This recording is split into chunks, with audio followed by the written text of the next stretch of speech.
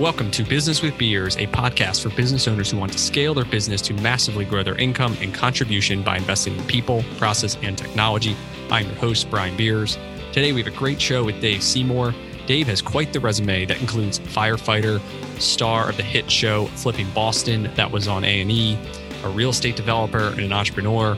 Whenever Dave faced a challenge or setback in his career, he found a way to pivot and move in a positive direction. Dave's story that he shares should be an inspiration to many people. Dave and I have a conversation about the role of CEO and how the results and actions don't always show up on a spreadsheet, but they are invaluable in conducting the orchestra and making people in the company feel valued. It's a great episode, probably one of my favorite, so make sure you tune in and listen to the end. And if you'd like to learn more about the topics covered in this podcast, please check out brianbeers.com to sign up for my free newsletter delivering content directly to your inbox.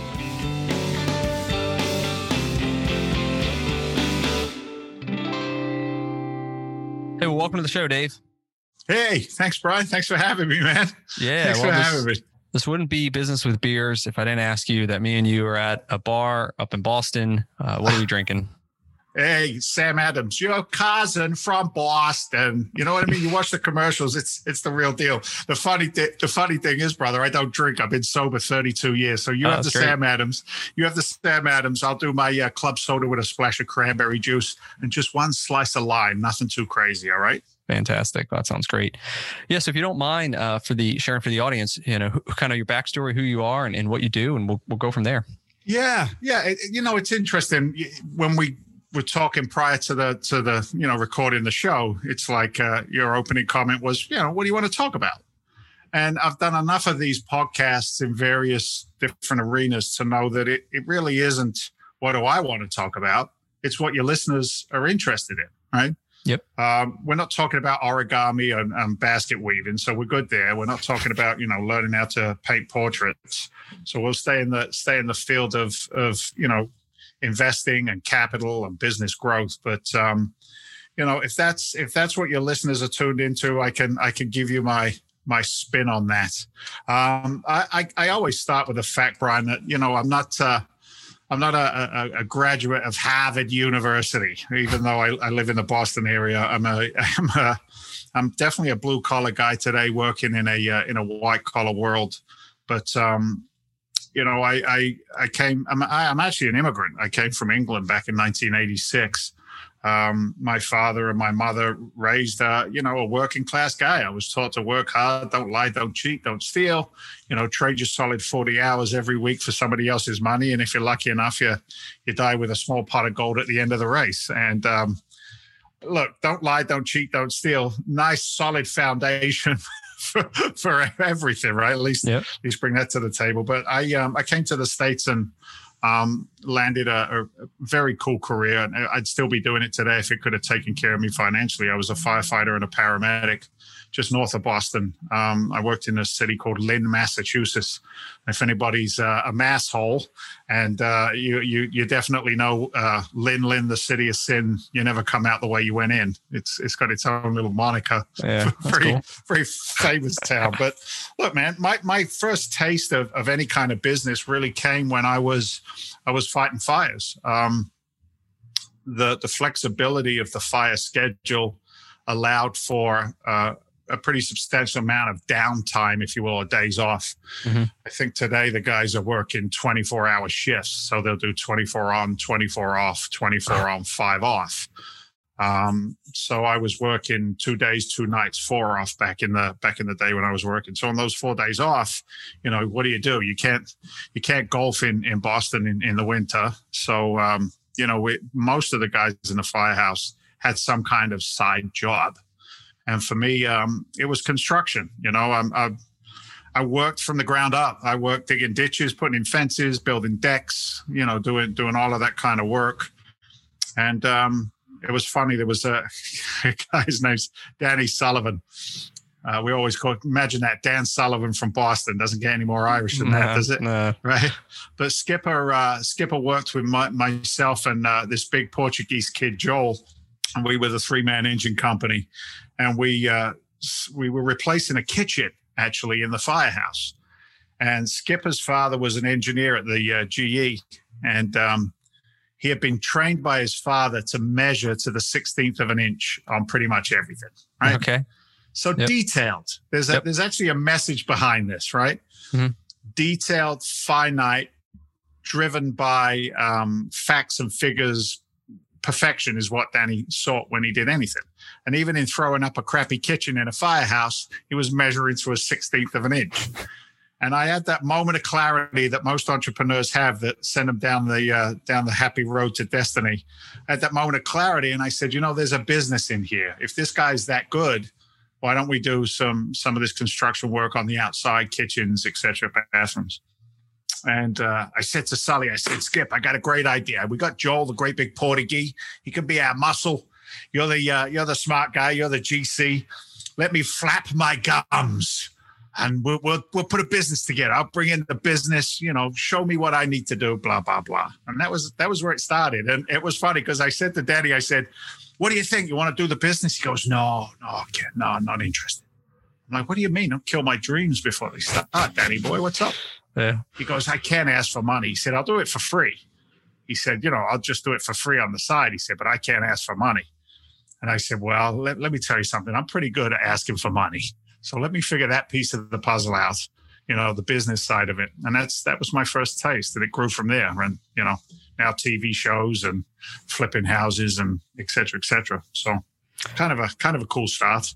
Yeah. Okay. That's cool. So you had your company, you started doing construction, then you started flipping houses on your own. Is that kind of what led to the next step? Yeah. Look, I learned, I don't know if your listeners have experienced this, but as an entrepreneur and a business owner, I found out very, very quickly that if you don't know what you're doing, you're the last person to get paid in the business.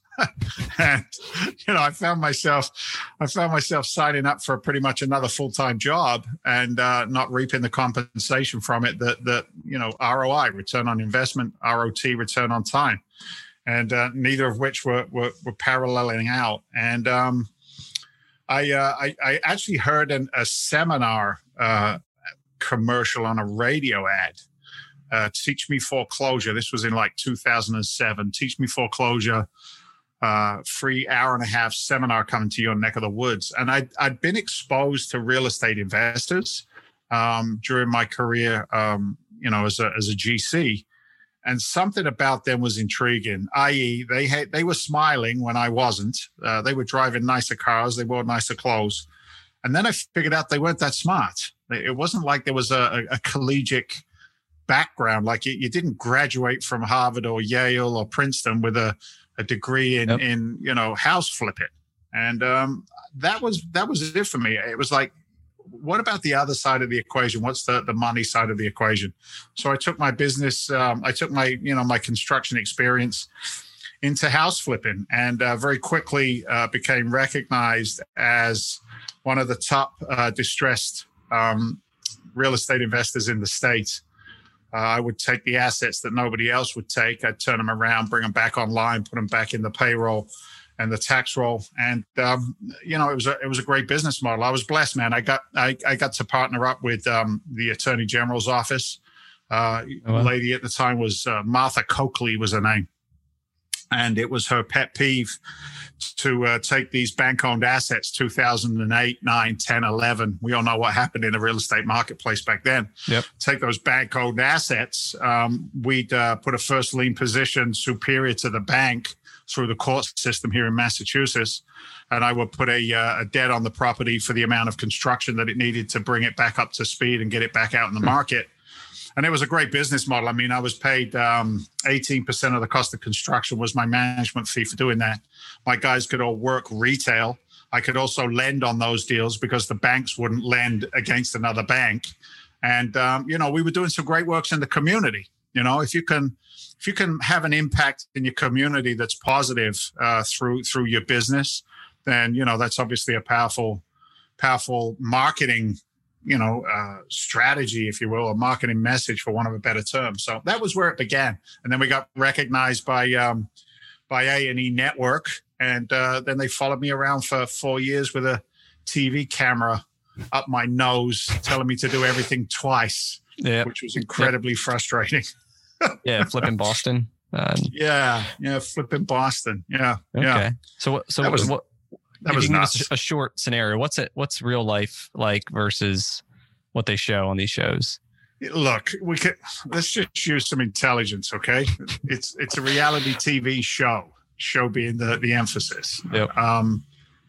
It wasn't like an intervention show. It wasn't like a hoarders show. It wasn't Jerry Springer either. But we genuinely would buy an asset, fix it up, and sell it. We were very cognizant about our economics. We didn't fluff any numbers on our show.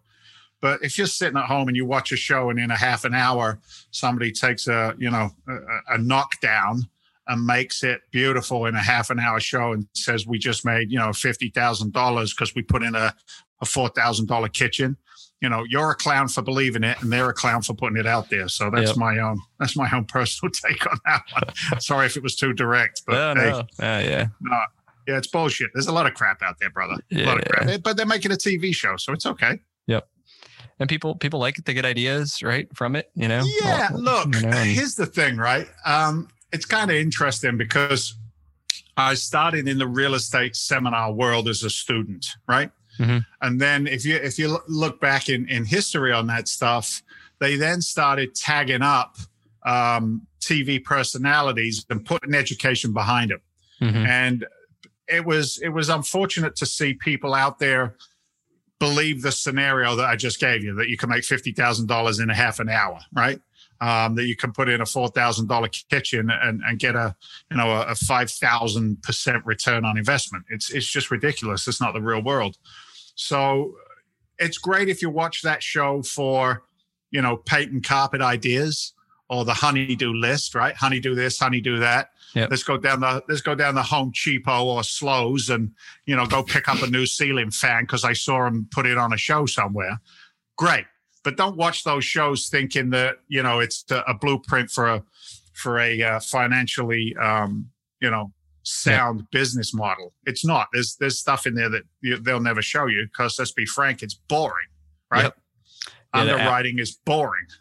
Yeah, and the multiple hours you spent to fix the smallest little problem, right? To get this house finished is not. Yeah.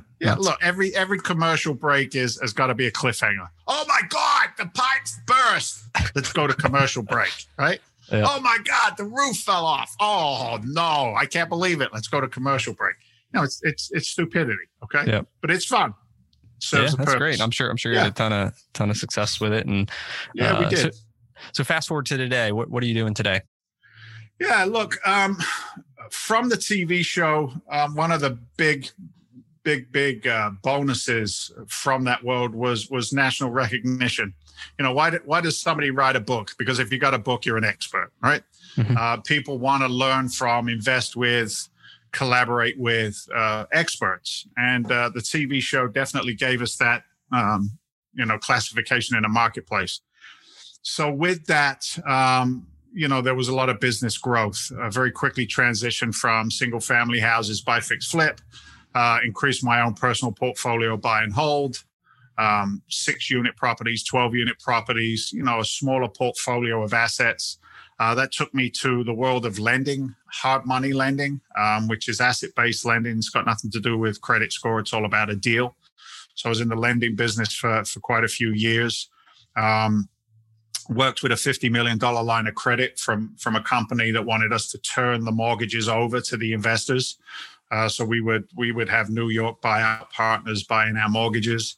On the hard money loans, you do the hard money loans, and then you'd sell the loans. Yeah, basically. And then we'd sell the loans back off to Wall Street. We had 3 or 4 different takeout partners. And that's a fantastic business model because as you get more proficient in finance, you understand that capital hates friction, right? Money is designed to have velocity behind it and move as fast and as frequently as it can. And we dialed in a really nice business model for that. My business partner, Eric Wilson, young guy, 26 years old, a lot smarter than I'll ever be. But he built a business model that was just turn it on and let it run through underwriting and due diligence on investors and capital in and spreads, et cetera, et cetera. So that was a great business. But that business went out of business in approximately 36 hours. And that was in March of 2020. And we all know what happened in March of 2020. All of a sudden, we're all going to die because of a COVID disease, and Wall Street shut down, businesses shut down. And what happened is Wall Street's palette for buying non-QM, non-owner occupied mortgages was zero. And that took my buyout partner out of the equation. So my line of credit that we worked from, I was no longer able to turn that capital as fast as they required. So look, you learn, man. You learn. You take your lumps and your bumps, and Do you still have that business? I mean, you have all these loans. You got rid of it? Yeah. No, didn't need it. God is good, man. It all depends on how you look at anything and everything in life, right? Yep. I learned a long time ago that how I react to my external forces is really what determines my success and failures, right? I can't control what the rest of the world does, but I can control how I react to it. And, to see a business like that crash and burn in such a short period of time, some people would say, I'm out, done, step away, give up. I don't know what other people would do. I think we licked the wounds for about a week to 10 days max, just to reel from it. It was actually a good thing. Gave me more time at home with my wife and my beautiful boys. And then looked at the landscape and said, well, what's next? I didn't want, if I ever feel like and take this with a grain of salt, but if I ever feel like in business or in personal relationships, business ideas, if it feels like pushing a donkey up a hill, then I pay attention to that. It's like I don't want resistance, right? I'm always looking for speed of execution with the right people. So I reconnected with a very dear friend of mine, a gentleman by the name of Walter Novicki, down in the Naples, Florida market. Walter had done about $250 million worth of multifamily repositioning, as well as ground up construction, development, land development through his own company, Alvani Capital and Ideal Development. And Walter and I, a couple of guys in our 50s, we know that the next 20, 25 years is critical, right? Everything that we've done up until this point has just been a discussion, if you can't execute with a good legacy afterwards. So we just had a conversation. He said, what do you think? I said, look, man, I see a change. This real estate market of perpetual growth is a fool's errand. It's fool's gold. We start getting heavy into statistics in our business of, monetary supply, credit, the cycles. Movement. Cycles, the movement of people from one marketplace to another. COVID created, an unprecedented algorithm that very few people, could predict. So you look at the newer horizon, and we just basically said we see an opportunity whereby multifamily real estate is going to become one of the hottest commodities in the marketplace for a number of different reasons. And we could talk on that for days on end, but just take my word for it. But what we said is, look, we know that the larger units, 250 unit complexes, the larger ones, 150 and above, Wall Street is going to need to move money and let them fight over those assets. We'll narrow down our scope of work to what we call the mom and pop organizations, and that's what we did. We went out, we put a Security and Exchange Commission fund together. It's a private equity fund. It's called a 506C Reg D fund. You can raise publicly. So correct? So I can raise publicly only from accredited investors, business owners, right? So you're familiar with that structure. So that's what we did. We put the fund together. Actually, that was a year ago. We're closing out the fund probably in the next 60, 90 days. Very happy with the way that it went. We were able to, I just sent out quarterly distributions again this week. We've met our targeted returns. So we're excited about that. How much did you raise? We raised about 75% of where we wanted to be on the $100 million fund, which we're pretty proud of for our first go around. It got us out there in the marketplace. But the challenge was as the capital was being raised, the market dynamics changed Brian, almost overnight. Because what we, in our business, we buy real estate in the commercial arena based on cap rate. Capitalization rate is the cash flow that the property creates. And what we saw is that these huge amounts of capital coming in from institutional markets came into our marketplace, into our paddling pool, and they started coming down into my unit count. And what that did was it's compressed the capitalization rates to the point that I can't compete with their money. You know, I have a preferred 6% rate of return to my investors, targeted 8 to 10 on their cash and cash returns, with IRRs in the high teens, low 20s over the life of the hold. And, you know, now Wall Street comes in, knocks on my door, kicks me in the teeth and says, no, we'll take these things down at a 3 cap. Well, I need to buy at a 6 or 7 cap. So I can't fight that money. So we looked at that scenario. Again, it's kind of, it's all cyclical. It's, are you fluid enough as a company to be able to adjust with market pressures, right? Influences, push and pull. And we're very blessed to be able to do that. So the fund will close down. That's working. That's doing what it's supposed to do. That's fine. But now what we've done is we've gone back to the development side of our history as a team. Now we're in the build for rent community. So we have 6 tracts of land in the Carolinas and Georgia, where we're building 700 to 1,000 single family built for rent homes over the next 3 to 5 years in that market. And then we have another 1, 2, 3, 4, maybe 5, if Walter does well today, 5 tracts of land in the Florida marketplace. Our first build down there is a projected 134 single family doors down there, building up a portfolio. And we have an arbitrage relationship with a trust company out of Chicago that's going to take out our business model in the next 5 years. So you sell it to them. You build them, get them stabilized. We build it, stabilize it, run it for 3 years, and then sell it out on an arbitrage. Is that funded through your first fund here, or a new one that you're doing? No, there's going to be a new one. So the second fund will be it'll have a lot more flexibility than the first fund did.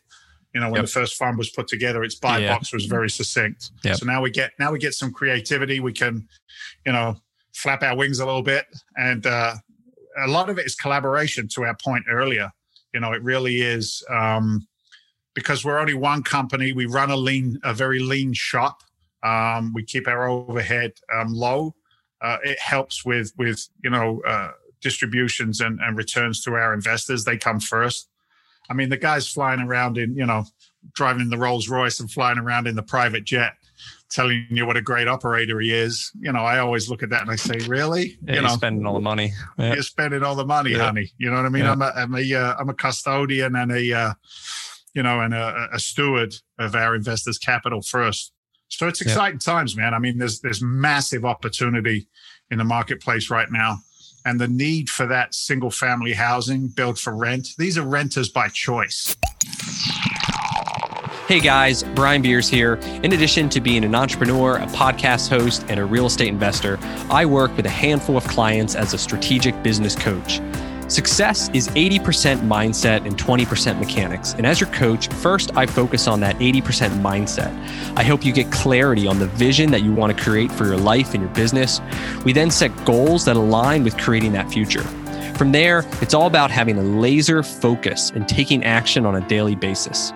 You know, I'm a friendly guy, but you're not hiring me to be your friend. You're hiring me to help turn decades into days by holding you accountable for doing what you say you're going to do. So if you're interested to learn more, go to brianbeers.com to book a coaching discovery call today. Yeah. So what is a built for rent house? How's it different than just a normal house that you're going to build? It's not. Other than maybe zero lot lines, maybe not as much green space as they're closer, as a home. Right? What about the materials? Is it any more like wear and tear? No. It's you have builders grade materials in a lot of construction out there. We elevate it above that, so it'll be stainless steel packages, solid surfaces.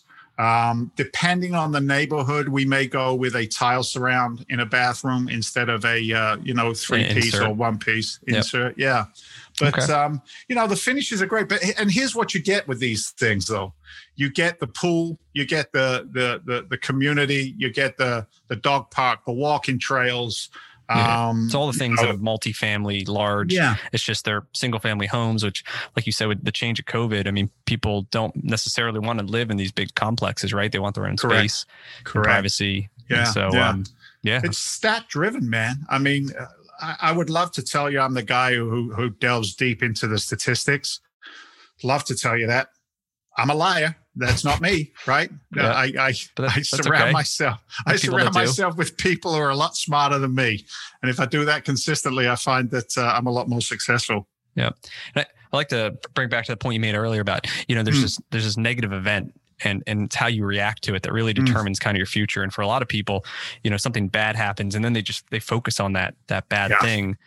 And they keep thinking about the problem and how it went wrong and how it's going to continue to go wrong. Like successful people, right? They look at it and they may acknowledge it, but then they're really looking for the solution to say, hey, how can I move forward? What can I learn from this experience? What needs to happen so I can turn this around? And, even for you, your couple examples of the hard money business going upside down and redirecting all of that to your new venture. And then obviously the big banks coming in now redirecting to build to rent. Any additional thoughts kind of on that or advice for people that are kind of maybe feeling that they do get too bogged down? Sure. What are some strategies that you think you've developed? Because some of it you learn from others, right? Success leaves clues, and we all learn from each other. You just said something powerful there. Success leaves clues. That's a quote from a gentleman by the name of Jack Canfield. Was the first time I heard that. Jack Canfield was the author of Chicken Soup for the Soul, the book series. Jack Canfield is a very accomplished academic. Worked with inner city kids in Chicago. He's originally from West Virginia, but he got his bigger recognition was when they made the movie The Secret, which was the book that was written by Rhonda Byrne, which talks about the law of attraction, what you think about, you bring about, manifestation, right? Controlling your future through the actions, thoughts, and feelings of today. And it sounds hokey, okay? It sounds like bullshit. But I've lived it, man. I've lived it. And it says on my whiteboard above all my other notation, it says, replace my fear with faith today. Right? Okay. Are my actions in line with my intentions? Because if I don't act upon my faith that things are going to work out well, then it's just a discussion, right? Faith without works is dead. So success leaving clues requires mentorship, in my opinion. If I bring what I call the dig jam mentality to a scenario, then I'm losing. And dig jam just means, damn, I'm good. Just ask me, right? It's the kind of person who, will ask you a question or advice and then answer their own question just to make themselves feel good and heard. Sure. Yeah. So, I try to be very cognizant of knowing that whatever challenges I'm facing in business, there is an answer for it, right? There's an answer for it. One of my biggest failings throughout the development of my businesses was I always thought I could just throw money at the problem. And that wasn't the smartest move out there. A case in example is marketing, social media marketing, online marketing, things of that nature. I've struggled with that throughout my career. I think we've dialed it in now, thank the Lord. But struggled with that because it wasn't my wheelhouse. It wasn't my forte. I understanding the algorithms of Facebook, of Twitter, et cetera, because that's as much of a prominent piece of your messaging today as anything else. So I've learned very quickly to know that I don't have to know everything to do something, but as long as I'm consistently surrounding myself with people who know more than I do, then I've got a really good chance at acceleration on it. And I've tried to live that. I don't like to feel unprepared. I hate the feeling of I don't want to use the word stupid because it's got such a negative connotation attached to it, but not being up to speed. I want to be able in any scenario, whether it's finance and construction or development work or, the rules and regulations of architecture. I just want to know enough to be competent in the conversation and then let the experts be the experts. And I think I don't know about you, brother, but I think that's one of the true attributes of a good CEO is to be able, it's that orchestra metaphor where I'm just conducting. I don't have to play every instrument. Does that make sense? Yeah, that's perfect. Especially when you want to surround yourself by people smarter than you, right? The only way you're really going to kind of know, you got to know something about what they know, right? Because if they're totally bullshitting you and you have no idea about finance, how are you going to judge that this guy is sharp? He knows what he should know. And I think that's a big challenge for a lot of people is that surrounding themselves with people who are smarter and know more, because it's especially intimidating and, that's it. And then you're relying on them for the future and the direction of the company in key areas of your business. I was talking to my partners on a recent partners meeting, and look, with COVID, I'm in Boston. My chief investment officer, Walter's in Naples, Florida. And then my operations officer, Eric, he's in New Hampshire. So it's not like, we're not sitting and mucking it up every day, strategizing for the company. But, I said to him the other day, it's like, I say to them, is there an equality in value that we're all bringing to this business as the three partners, three principals in the building? Because I always question my own personal value. Maybe it's, goes back to childhood or whatever, right? But it's like, I question my own value, because if I don't bring value to a scenario, then I don't want to be in it, right? Mm-hmm. I've just never been in that position where it's like, hand out rather than a hand up. So I question that often, because what it does is as business owners together or individually, it opens up dialogue where everybody has an opportunity to grow. I think another point on a call we had today, just as we're discussing it, it's like, as we're getting into this conversation, it's, if there is any stagnancy in what we do in our daily routines, then it's a deficiency against the growth of the company, right? Yep. Eliminate efficiencies, replace them with efficiencies, so that we can grow and move and keep the momentum behind us. And I'm only able to do that with open dialogue around, are you feeling good about your role in the company? What are you doing? What more could you be doing? Do you want to do more? Do you feel overwhelmed with what you have on your plate right now? If you do, how can we as team members help you? And it's not, it's not giving orders. It's not like you do this, you do that. It's a case of finding the very, very best in each of us, and then letting us drive as fast as we can in our own lanes, because if you put my partners on this podcast, they wouldn't know what to say. Right? They'd fold under questioning, Henry. It's just, that's not their forte. So, having the right team around you, understanding that everything is just a challenge with a solution to be found. Nothing is devastating. Nothing. I mean, my partner, Walter, is ex-military, special forces. And I shared with you 16 years as a firefighter and a paramedic in a city. Guess what? We know what a true emergency looks like. And it's not the fact that the quarterly numbers are off by 0.002%. You know what I'm saying? So anyway, that's kind of how we address that stuff. And in terms of where you add value, right? Sometimes, I mean, as CEO, like you said, you're conducting this orchestra. It's not always like something on a paper, right? It's the relationships that you create. It's those questions that you ask, how are you doing? Could you take on more? Could you take on less? Right? It's the questions that nobody else is asking them. But then as the CEO, as the kind of the visionary, you get people kind of in the right mood too, so they can perform, and that they feel valued, and that, that doesn't always, like I said, show up on that statement or on that to-do list, but it's a critical step.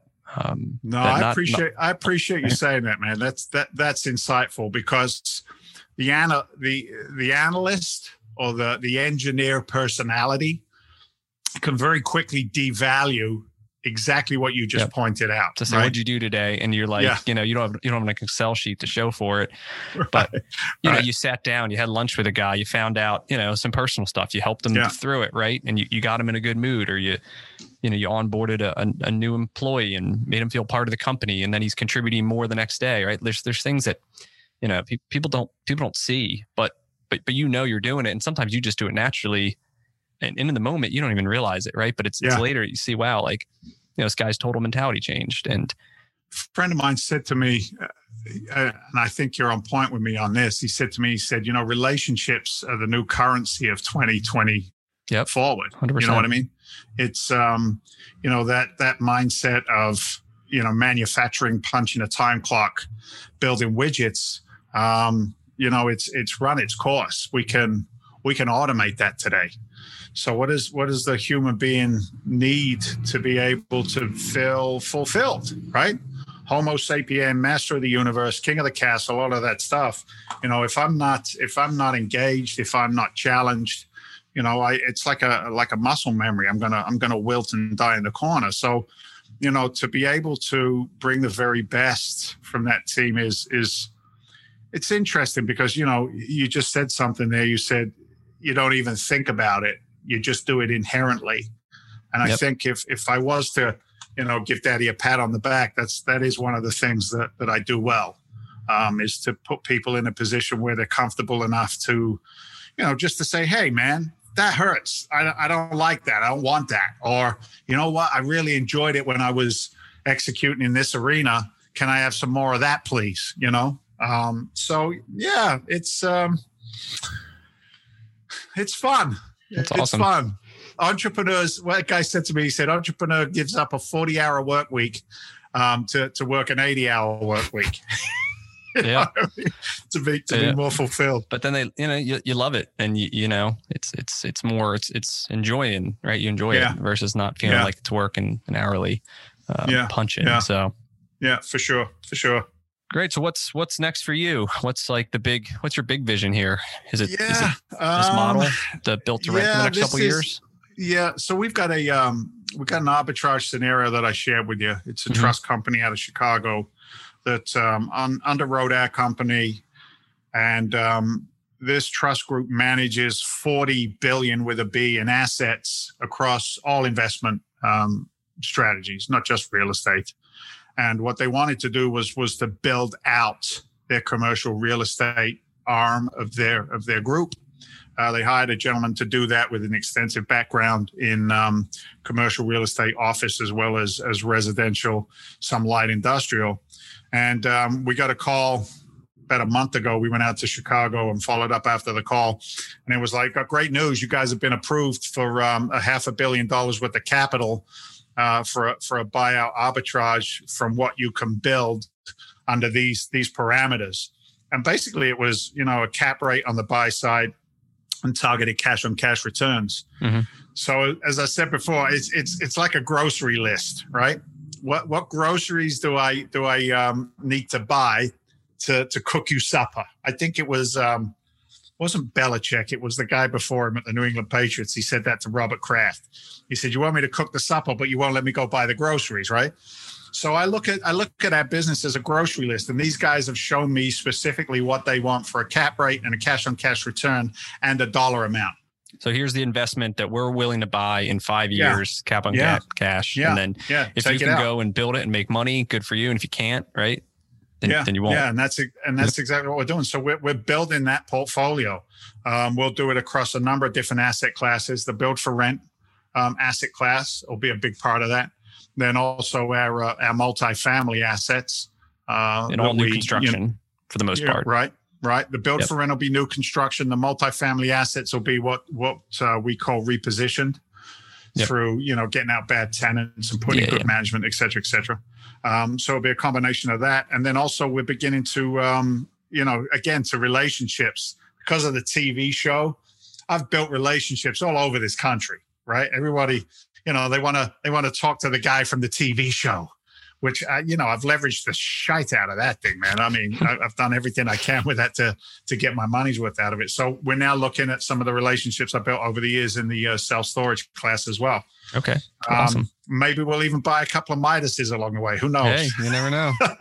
I know a guy now. Yeah, you know what I mean? Yeah. So we're looking private money one day. Yeah, that's what's front and center for us. It's an interesting time, man, because I had a guy try and posture me up the other day, and I love the mental gymnastics of raising capital, et cetera. But he's like, I've got $1 million. I'm not sure if it's going to be a good fit for what you're doing. And I just replied and I said, brother, it's okay. It's okay. Your $1 million maybe isn't a fit. This probably isn't a good fit for you because there's so much capital in the marketplace right now. The challenge isn't money. It isn't. Deals. The challenge is deals. When I have a deal, I got no problem finding the capital to put on it. It's building that portfolio going forward. So, it's 24/7. I mean, but here's the point though. I love what I'm doing, right? I really do. I enjoy what I'm doing. I'm in the middle of a negotiation right now between a couple of parties, working our way into bringing value. It's a small amount of capital from another partnership, but it's a $92 million deal. And prior to going into the negotiation, I have to check myself, man. I used to work for $6.50 an hour. And now I'm working my way into a $92 million transaction. But I look at it as a game. It's a game of really understanding how can I help the guy on the other side of the table. Because I wouldn't be in the conversation if I didn't have something of value to help them along. And to your point again, brother, Brian, it's relationships. Yep. I've got the guy who's sitting on, $4 billion worth of money that's dying on the vine, who wants to get it out and put it to work. Yep. Can I work those relationships together? And it's definitely a fun place to be. I'm passionate about the way we do it, Yep. And like you said, people want to do business with people they know, like, and trust, right? Yeah. And so they know you from the TV show. They like you because of your personality, and then they trust you because now you've got this track record. And as you can see, I'm a nice guy. Yeah, you are. Yeah. But, and then your British Boston accent is awesome. So. Isn't that crazy? You put me on the phone with my dad, right? My dad's back on the South Coast in England. We're all from London. We're all from Battersea and Chelsea in London. And, you put me on the phone with my old man after about 10, 15 minutes, mate, I'm talking like this again. You can't understand 90% of what I'm talking about. You know what I mean? And we start talking about Chelsea Football Club and the accent gets even dicker and dicker. And then, I go visit in England and they think I'm Australian. I lived in West Virginia for a while. They just thought I was from Mars. So it's interesting, the mix. But, you know what it is? People will invest in a good story. And I say this consistently, man. Sticks and bricks are sticks and bricks. The numbers either work or they don't work. Every investor who ever put $1 with us invested with us, the people first. Yeah, right? Good operator can make money. Yeah. Any deal, right? A bad operator. Yeah. No good. And are we accessible? I made a point when we put Freedom Venture Investments together.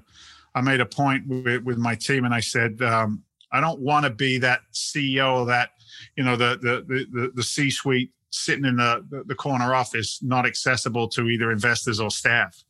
It really is. And again, man, it sounds corny, but I want it to feel like that family environment in which everybody feels good about what's going on, know? So that's great. That's what we shoot for. I think we got it. I'm pretty confident we do.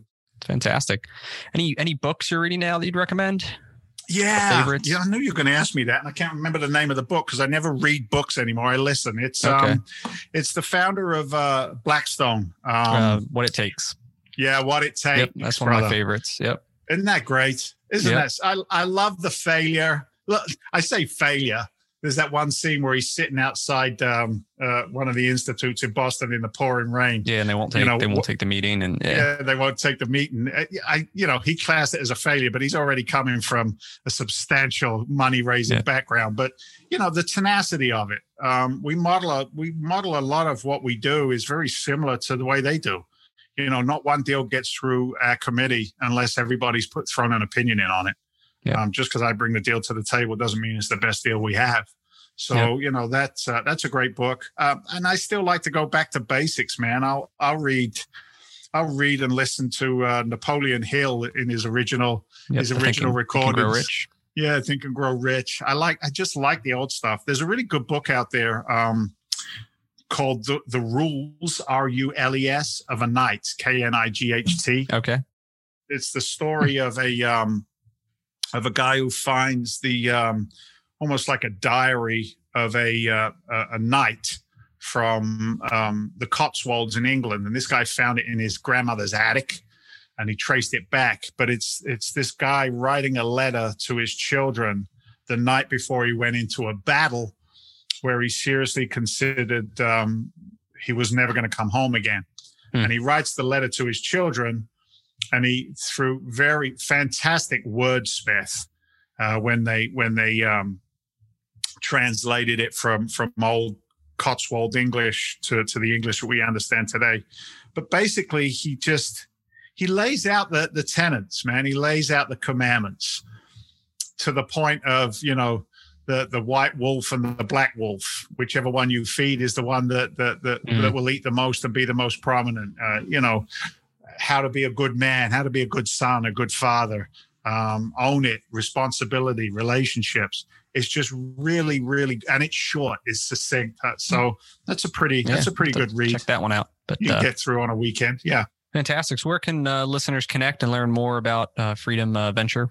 Yeah, I'm old school, Brian. You can actually pick up a phone and call 781-922-4418. Okay. Or you can reach out to us at freedomventure.com. Or Google my name, Dave Seymour, Seymour. You'll find me on LinkedIn, a couple of other places out there. But if you want more info, let's pick up the phone and have a conversation. Fantastic. That's really it. Well, thanks for sharing your time and your story here today. It's been great. I think we touched on a number of awesome and insightful things. So I appreciate it. Yeah. Tenacity. Never give up, brother. That's right. Yeah, you got it. All right. Thanks, Dave. Thank you. See ya. I hope that you enjoyed listening to this episode of Business with Beers. My goal with every episode is to help inspire you to reach new levels of success in your own business and life. So start taking action today. And in order to help this podcast reach more people, please rate, review, and share. To connect with me on Instagram and Twitter, check out the links in the show notes. And until next time, have a great day.